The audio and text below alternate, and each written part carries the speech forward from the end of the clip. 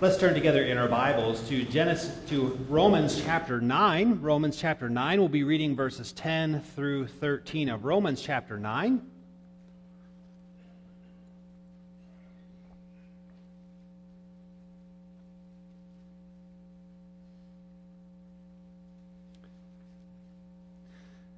As our gems will remember this morning, we looked at the responsibility that we have as covenant people to respond to the promises of God by responding with faith and repentance. And today we're going to be looking at a parallel truth that whoever responds to the preaching of the gospel by faith and repentance are those whom the Spirit is working within. So we're going to be looking at the sovereign electing love of our God this evening. So Romans 9, I'm going to read verses 10 through 13.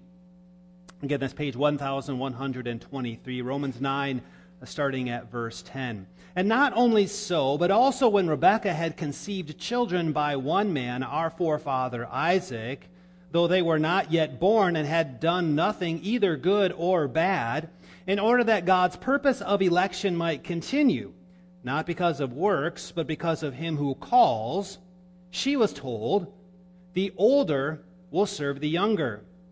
As it is written, Jacob I loved, but Esau I hated. And that's as far as we're reading in Romans chapter 9. We ask for the blessing of our God upon the preaching of His Word. Congregation of our Lord Jesus Christ, we as people make decisions every day. I imagine that if we were to ask our gems on the way out, you could ask them, how many decisions did you make today? Well, these gems probably made a decision about what they're going to wear to church, made a decision on what they're going to eat for breakfast. We have many decisions that we make throughout a given day.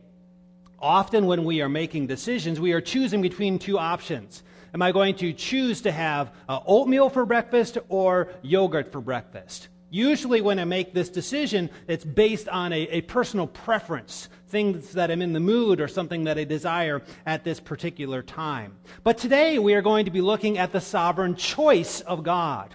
And the sovereign choice of God is not based on anything within that one chosen. So when we choose something like for breakfast, oatmeal or yogurt, we are basing that choice on something in the object we are choosing. Whether or not we feel like or whether or not we like the thing that we are choosing because of the difference within them. But as we're going to see today, when God chooses people to be His own, He is not choosing them based on anything in them of any worth or merit in themselves. It is interesting that when we normally speak of these two brothers, Jacob and Esau, we put it that way, Jacob and Esau. Why don't we speak of Esau and Jacob? Why do we unconsciously put Jacob first, who is the youngest?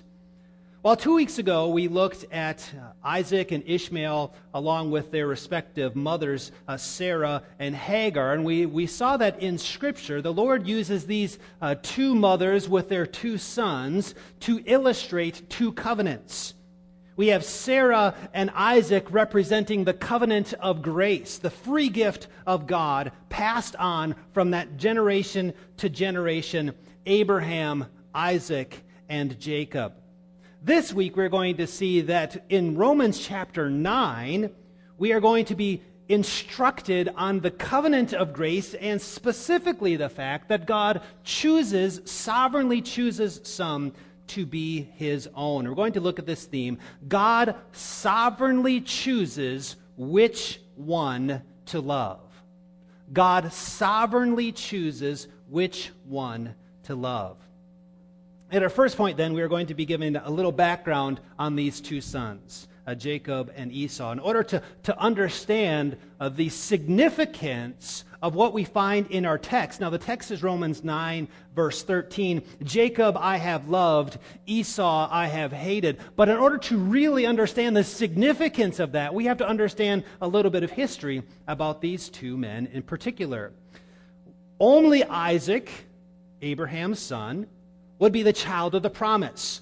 if you have your Bibles open, you see the same thing in Romans 9, verse 7, that not all children of Abraham are his offspring. It is through Isaac, as we saw 2 weeks ago.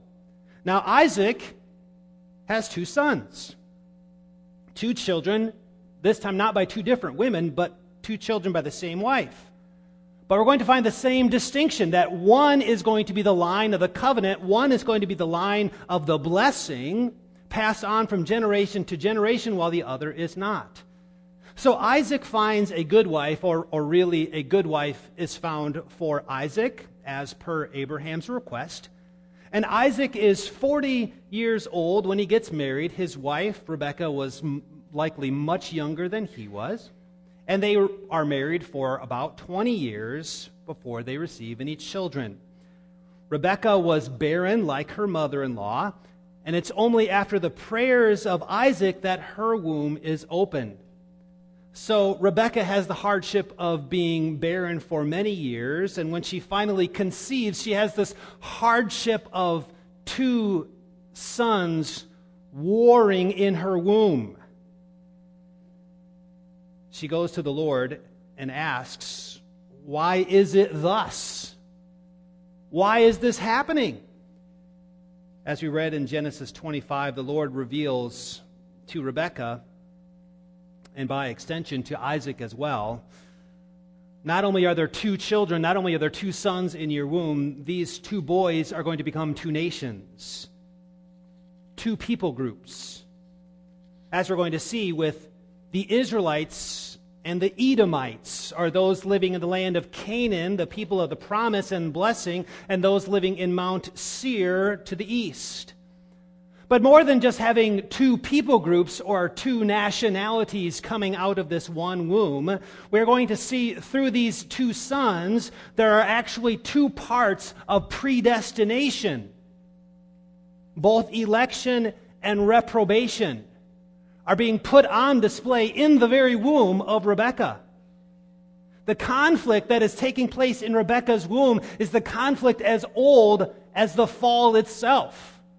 We have the seed of the woman and the seed of the serpent engaged in conflict. The battle, the antithesis, the battle between good and evil taking place in her very womb. So in the due time, Rebekah gives birth, and the older one is named Esau. Esau meaning red. He's hairy. It says that his body, as if it was covered with the skin, the hair of a goat. He's wild. He's a true outdoorsman. He proves to be rash and proud, easily angered, and keeping a record of wrong. Second son to be born is about the opposite. His name is Jacob. Jacob comes out holding the heel of his older brother, and that's what his name means, heel grabber, one who trips, a deceiver.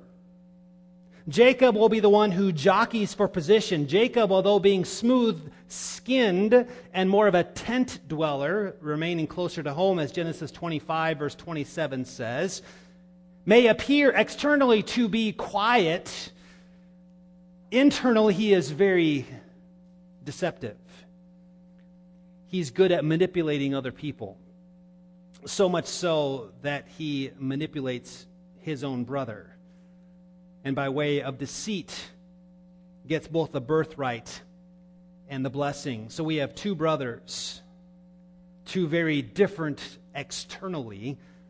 One will be loved by the father. It's interesting that Isaac loves his son because he loves the food that his son gets. He loves the meat, the game that his son gets in the open field. While the mother loves Jacob, the one who stays close to the tent. Esau, because of Jacob's deception, is going to make plans to kill Jacob, his brother. But in God's providence, at the end of their lives, these 2 brothers will be reconciled. These 2 men marry 2 very different kinds of women. Esau is going to marry 2 Hittite women, which causes great bitterness and strife to Isaac and Rebekah. And seeing this bitterness caused to his parents, Jacob is going to be sent to Laban, Rebekah's brother, where he will find Rachel and Leah, as we're going to consider next week. One quick application before we move into the doctrine illustrated here. One quick illustration as we look at the consequences of favoritism made evident in the home. We have dad who likes one son and mom who likes another, and that becomes the breeding ground for intense conflict in the home. Sibling rivalries and parental favoritism is sure to breed conflict within the home. Well, now that we've looked a little bit about the background of these two sons, our text from Romans 9 is going to build upon these very two different men and their lives. And the Lord is going to use these two men and the outworking of the Lord's Spirit in their lives to prove the doctrine of what we call double predestination. Romans 9, verse 13. This is our text. The Lord speaking, Jacob have I loved, and Esau have I hated. Now this loving of Jacob, as some commentaries have said, is made evident in the children of Jacob. The way in which God loves Jacob is through the naming of Jacob as Israel, and then Israel's children, and the blessing of the covenant passed on through the line of Jacob, which is true. We do see the covenant of grace being specifically worked out through the line of Jacob. But our focus here in Romans 9 is not just on the extension through the covenant people, but is particularly made evident in the specific sovereign election, choosing of one and the passing over of the other. Romans 9 is bringing before us the doctrine of election. So as we look at the doctrine of election, what is God teaching us about this work of choosing? Election means to choose, to select, to set your heart on one. Well, the first thing that we find in our passage in Romans chapter 9 is that election is and remains a work of God. Romans 9, verse 11 puts it like this. In order, this is the last part of verse 11, in order that God's purpose of election might continue. God's purpose of election. It is the Lord, the sovereign Lord, who chooses. Election is a work of God. It is God who chooses to love one, and it is God who chooses to hate the other. Election is a work that God performs, and it is a work that God performs for a specific purpose.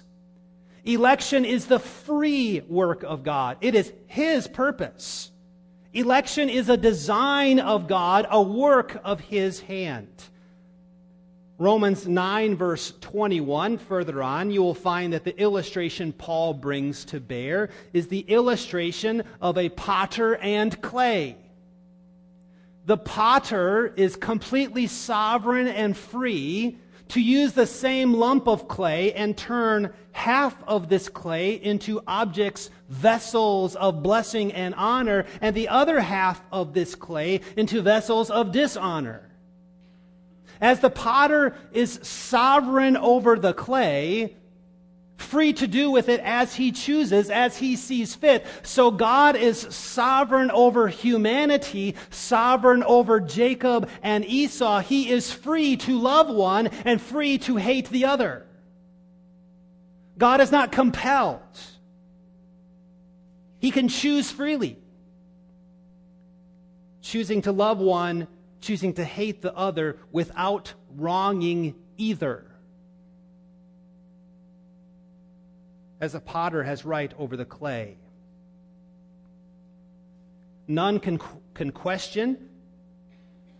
None can raise their voice in complaint. That's not fair, mankind cannot say. Because God is the sovereign creator, all humanity is the product of His work, belonging to Him. And He is free to do as He sees fit. Another aspect of this election that we find put on display here is that not only God is sovereign, but the choosing of God is not contingent or based upon man's work. This is the point that our passage makes in 9 verse 11. Though they were not yet born and had done nothing either good or bad. Jacob was loved before Jacob was born.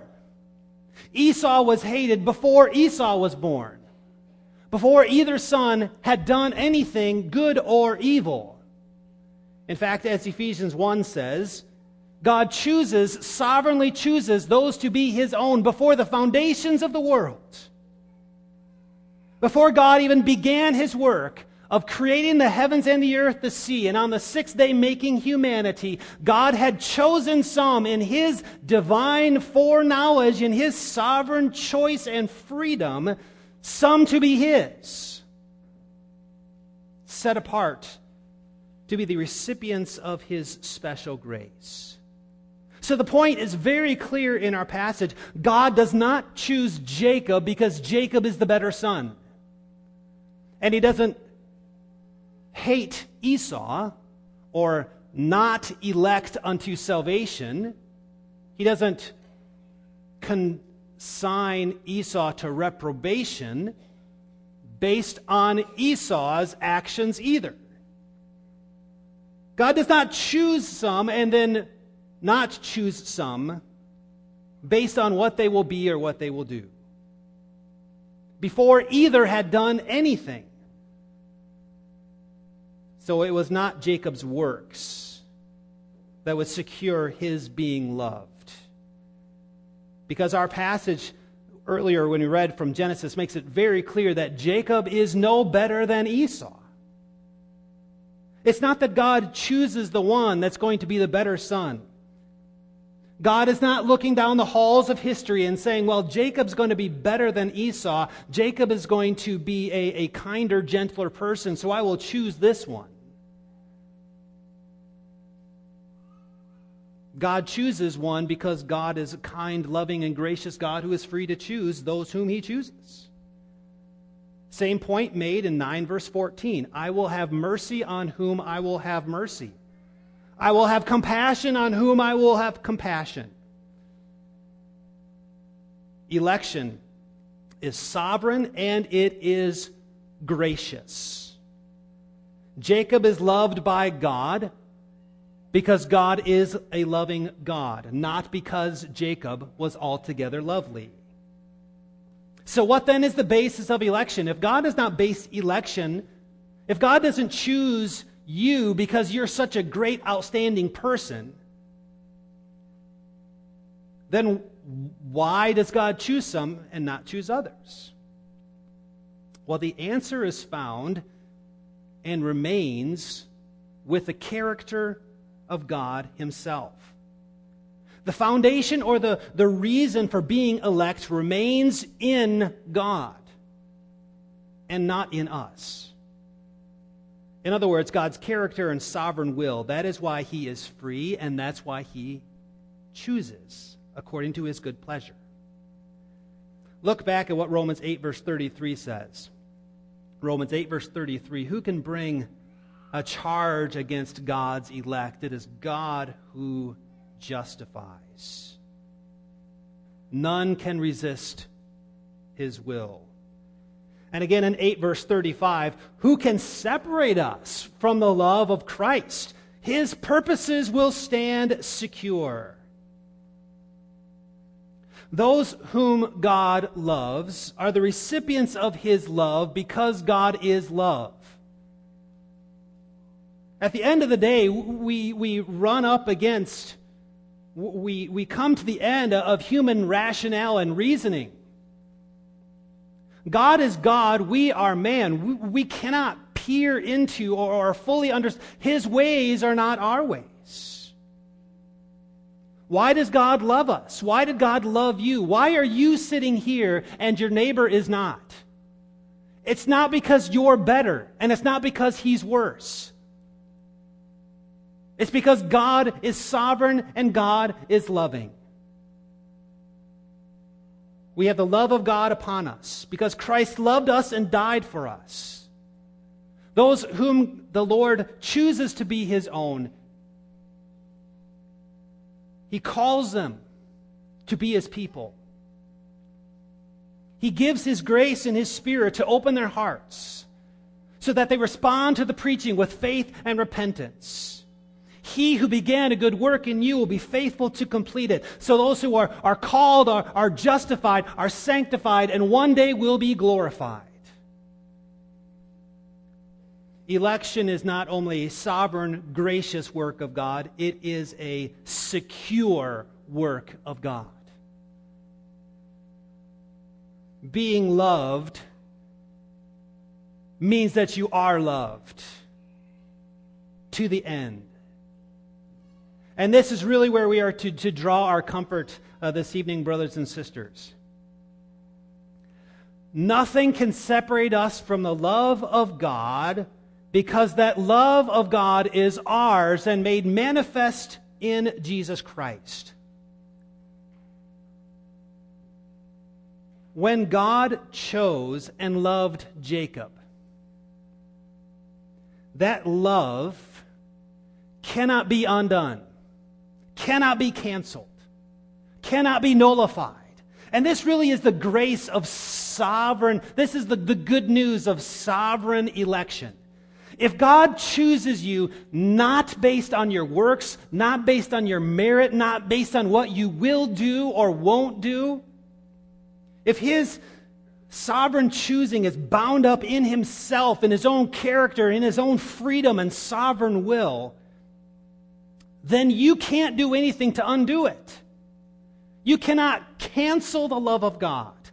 Now, please do not misunderstand me. This is not an excuse for those who are members of the church to go and live like I can do whatever I want and I can't cancel God's love. No, those who God loves, he chooses, he sanctifies, he gives them new hearts and new ways.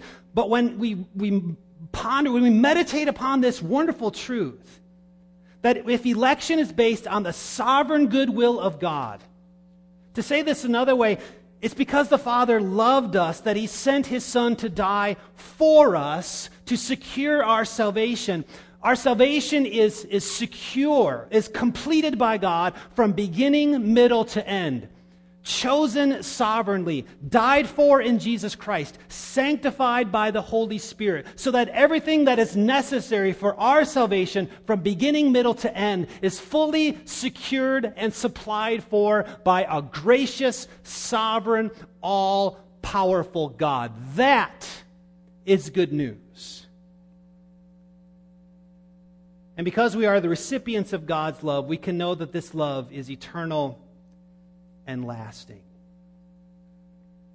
As Paul asks, who can remove, who can cancel, who can separate us from the love of God? If God loves you, is there anything that can happen to you that can separate you, that can cancel God's love, that can remove you from the love of God, that can take you away and pull you from the hands of Jesus Christ? Is there anything, Paul says? There is nothing, not height, not depth, not principality, not power, not sickness, not Satan, and not even death. Nothing can separate you from the love of God that is yours in Jesus Christ. That, my friends, is the comforting truth in sovereign and divine election. Once Jacob was loved by God, he could never and would never be unloved by God. Once you are loved by the Father, you will remain in his love. As Jesus himself said, I know those whom I have chosen, and none can snatch from my hands. So the sovereign election of God is good news, is comforting news, that there's nothing that can happen to you that would take God's love away from you. Yet we also see God's electing love is surprising.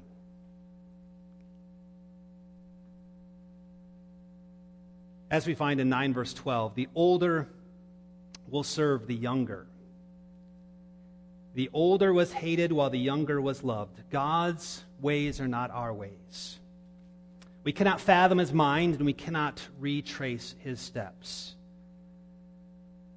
God does not and has not normally chosen the wise, strong, or wealthy in this world, but rather he chooses the weak and the lowly and the humble.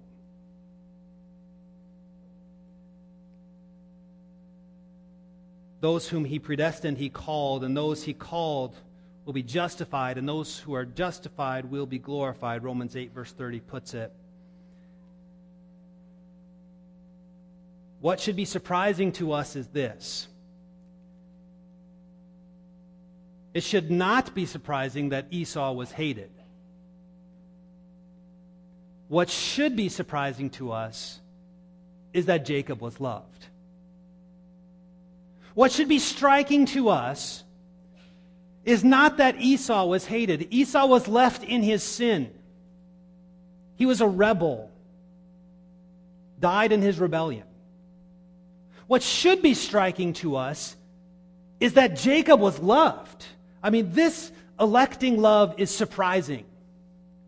Why would God love a guy like Jacob? Conniving, heel-grabbing, deceiver.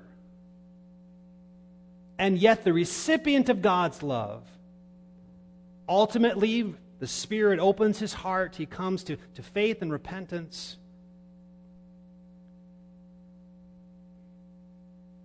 But those who receive the sovereign electing love of God dare not presume his kindness. Because all sinners deserve, in our sins, deserve to be hated by God. The fact that some are loved, that some are chosen, that is miraculous and marvelous grace. You might sometimes hear this from your friends or your coworkers. It's not fair that God doesn't love and save everyone. That's not fair. It's not fair for God to send some people to hell. That's not fair. You ever heard someone talk like that? A response would be, actually, that is fair. God is giving sinners what they deserve. That what is really unfair, if you want to talk about it in human terms, what's really unfair is the fact that God loved some and sent his Son to die for some. That's what's really striking. That's what should boggle our minds. Why would God love me? Why would Jesus die for me? That's marvelous grace. As we close, these two brothers, Jacob and Esau, prove that God is free and sovereign to do as he sees fit. To love one and hate another, to choose one and pass the other. God sovereignly chooses to love his child. We are the clay. He is the potter. He will have mercy on whom he will have mercy. So may those who are chosen in God's grace respond with praise and thanksgiving. Thank you, God, for loving me, for choosing me to be your child. Thank you, Heavenly Father, for in your love sending Jesus, your Son, to die in my place so that I can be your dearly loved and saved child. Praise God for his electing love. Amen. Our Father in heaven, we thank you for this mysterious and marvelous work. We have considered a great doctrine tonight.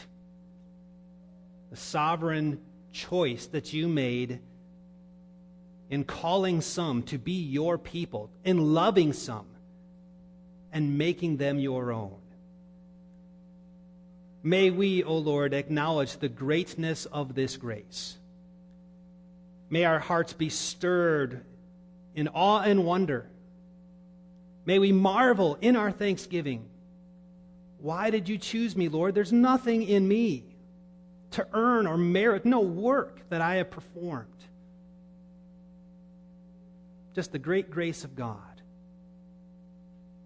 And it's for that grace we praise you. In Jesus' name, amen. Our hymn of